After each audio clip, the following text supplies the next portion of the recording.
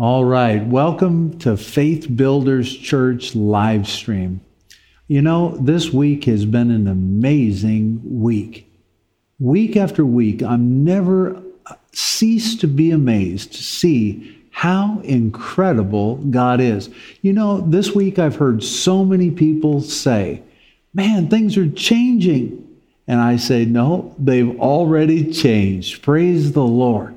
You know, today is the day of salvation, which means whatever happened yesterday is dead, buried, and gone. And thank God for that. You know, we're making advancements like we've never made in the history of the church, in the history of our country. I know that there are very difficult times out there that many of you are facing, but I want to give you a message of hope today to encourage you, to help you to understand the power of the blood of Jesus. You see, the thing I understand about the blood of Jesus is that there is life in that blood. Absolute life. I begin to think about how Jesus shed his blood. I mean, to overcome the power and the influence of our sins over death itself. And I want to give you an inspiring message tonight and encourage you and let you know that there is life in this blood. I'm going to start with the Old Testament, and I'm going to read a scripture that's found in Leviticus, the 17th chapter, and we're going to read verses 8 through 12. It says, "Give them this command as well. If any native Israelite or foreigner living among you offers a burnt offering or a sacrifice, but does not bring it to the entrance of the tabernacle to offer it to the Lord, that person will be cut off from the community." It says, "And if any native Israelite or foreigner living among you, hear this by the Spirit of God, eats or drinks blood in any form, I will turn against that person and cut him off from the community of your people." It says, "For the life of the body is in its blood. I have given you the blood on the altar to purify you, making you right with the Lord. It is the blood given in exchange for a life that makes purification possible. That is why I have said to the people of Israel, you must never eat," hear this, "or drink blood, neither you nor the foreigners living among you." You see, in the Old Testament, they had to have the blood of animals to purify them of their sins. But I'm here to tell you tonight that the blood of Jesus is the blood that we actually should drink. I'm going to talk to you about not only is this the blood we should drink, but I'm telling you, as the church begins to move outside of these four walls, and it begins to empower you to do what you're here to do, that same blood that I'm going to read about in this next scripture here, this next scripture is going to really help you understand an old way of doing things, and it doesn't mean that it goes away. Listen, just because Jesus came, that does not give us the ability to take the law and just throw it to the side and live all these kinds of crazy lives. You know, grace is not to be abused. Grace is there to say, you know what? Me, Pastor Paul, you, the viewer, I'm going to do everything that I can do. I mean, I'm going to do it to the best of my ability. In fact, I'm going to do it as unto the Lord. And you know what? No matter how good I do what I do, if I don't have the grace of God through the blood of Jesus Christ, I'm telling you, my effort is in vain. I may do great exploits, I may do great things, but you know what? This guy right here, he depends on the grace of God, which only came, but by the blood of Jesus. Now I want to kind of shift gears a little bit here because I want to get us out of the Old Testament where it says, don't ever drink of the blood. And I want to read a scripture to you that literally caused the first New Testament church to split. The one that Jesus was championing. It says right here in John chapter 6, verse 56 through 69. Now hold on here. Don't lose interest. I'm about to give you, something that is so supernatural that if you'll catch this by faith, you'll begin to understand things then aren't quite so different as they are right here, right now. But it says in John 6, 56 through 69, it says anyone,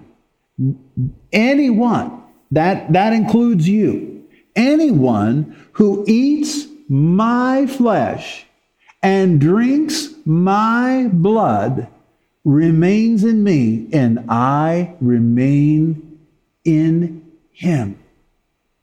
Now, this is a radical message.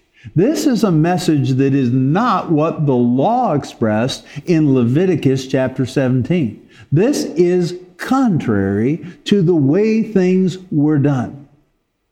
And it says, I live because of the living water who sent me. In the same way, anyone who feeds on me will live because of me.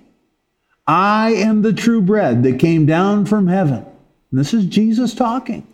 Anyone who eats this bread will not die as your ancestors did, even though they ate the manna. But will live forever. He said these things while he was teaching in the synagogue in Capernaum. Many of his disciples said, wait a second here. This is very hard to understand. Now, listen, how can anyone accept what you're saying, Jesus? Don't you understand the law? You profess that you are the Son of God. You profess that you are the Messiah. And you just told us that we should drink of your blood. You know what that means, Jesus. And Jesus was aware that his disciples were complaining. So he said to them, does this offend you?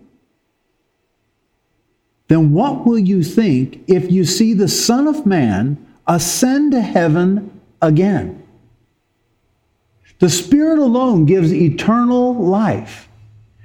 Hear this by the Spirit of God. Human effort accomplishes nothing.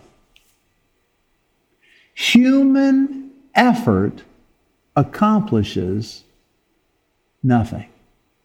So all of the sacrifices that were happening, all of the animals that were slaughtered, and the blood that was given, and them following that law, and them never drinking of that blood, Jesus is saying, human effort in what man can do for you accomplishes nothing. And it says, the very words I have spoken to you are spirit and they are life.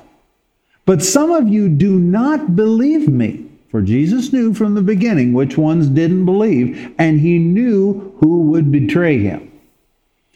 And it says, then he said, that is why I said that people can't come to me unless the Father gives them to me.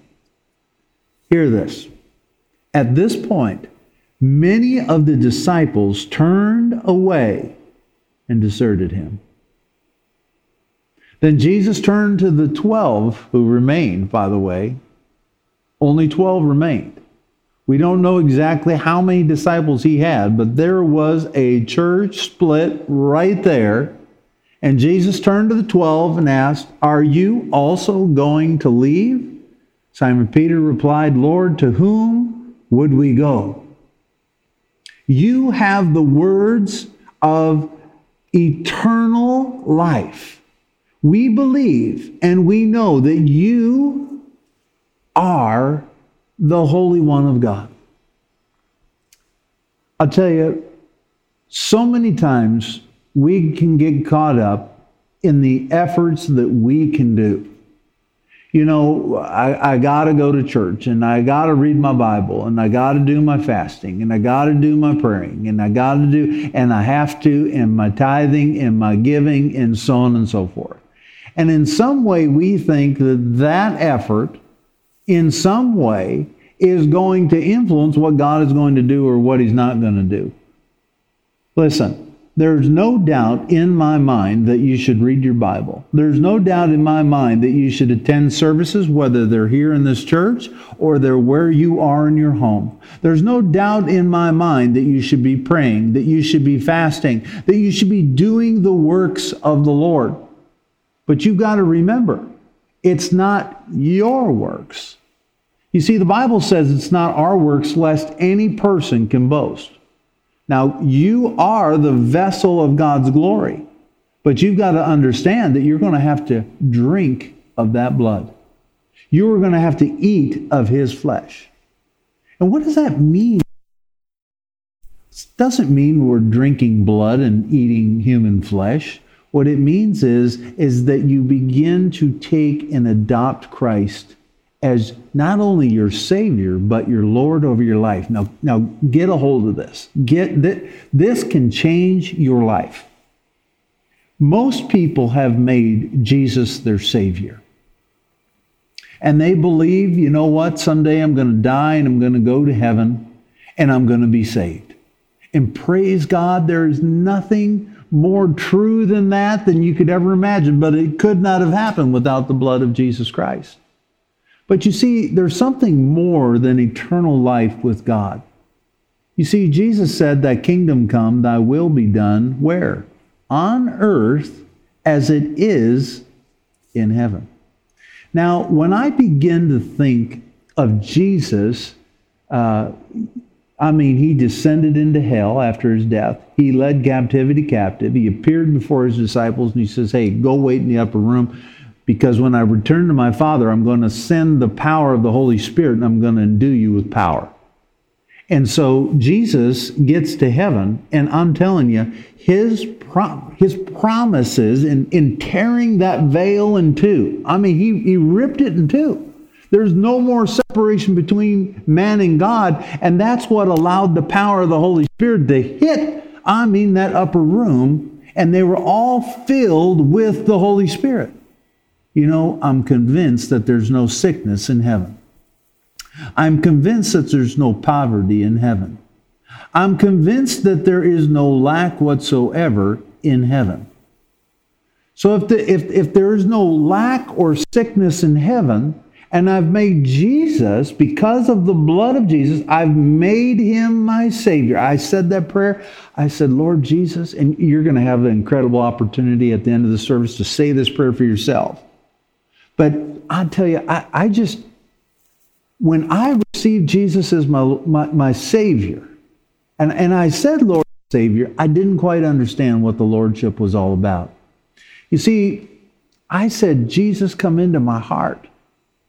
Jesus, forgive me of all my sins. Holy Spirit, I give you my life.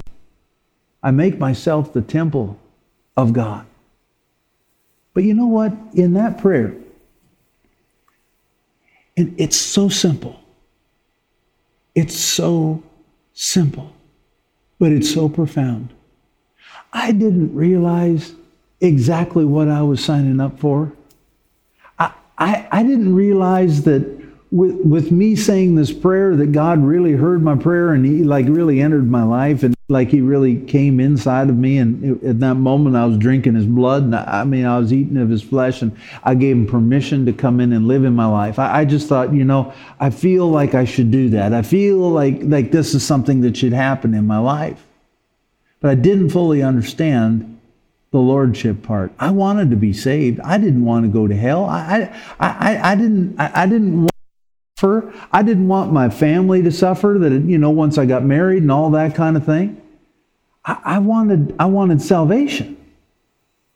But what I didn't realize is that I asked Him to become the Lord of my life. Most profound thing I ever did. Had no idea what I was doing, but God did. God heard my prayer. It was simple.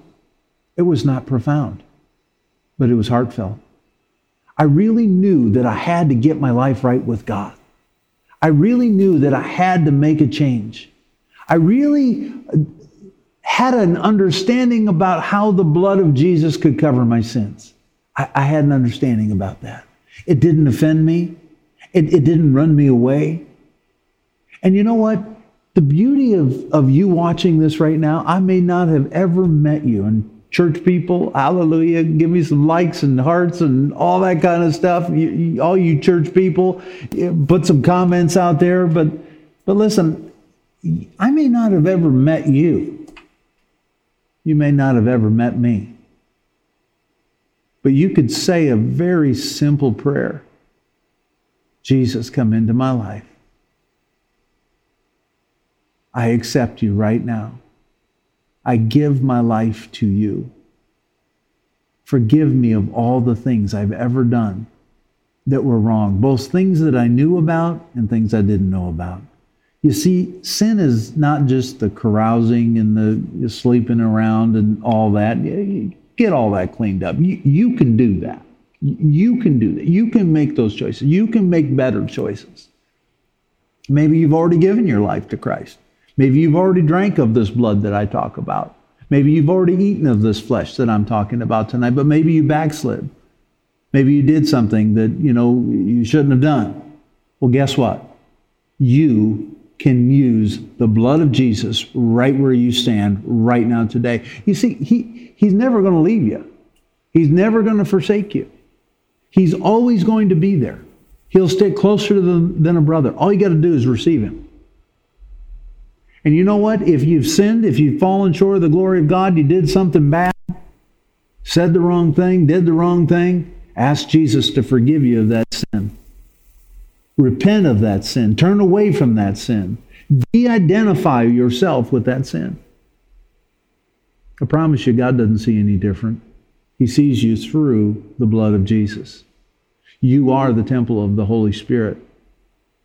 Some of you are out there and you've run from God. You've run. I'm here to tell you right now, because you're watching right now, that you'll never, ever be able to escape Him if you've received Him as your Lord and Savior. But I want to take it a step further in closing. What I've discovered is when I made Jesus the Lord of my life, that not only did I submit to His will for my life, but His will comes with benefits. His will comes with, I came that you might have life and you might have it more abundantly. Jesus also said, I became poor in everything so you could become rich in everything. Jesus also said that He has overcome the influence of sin and death in your life.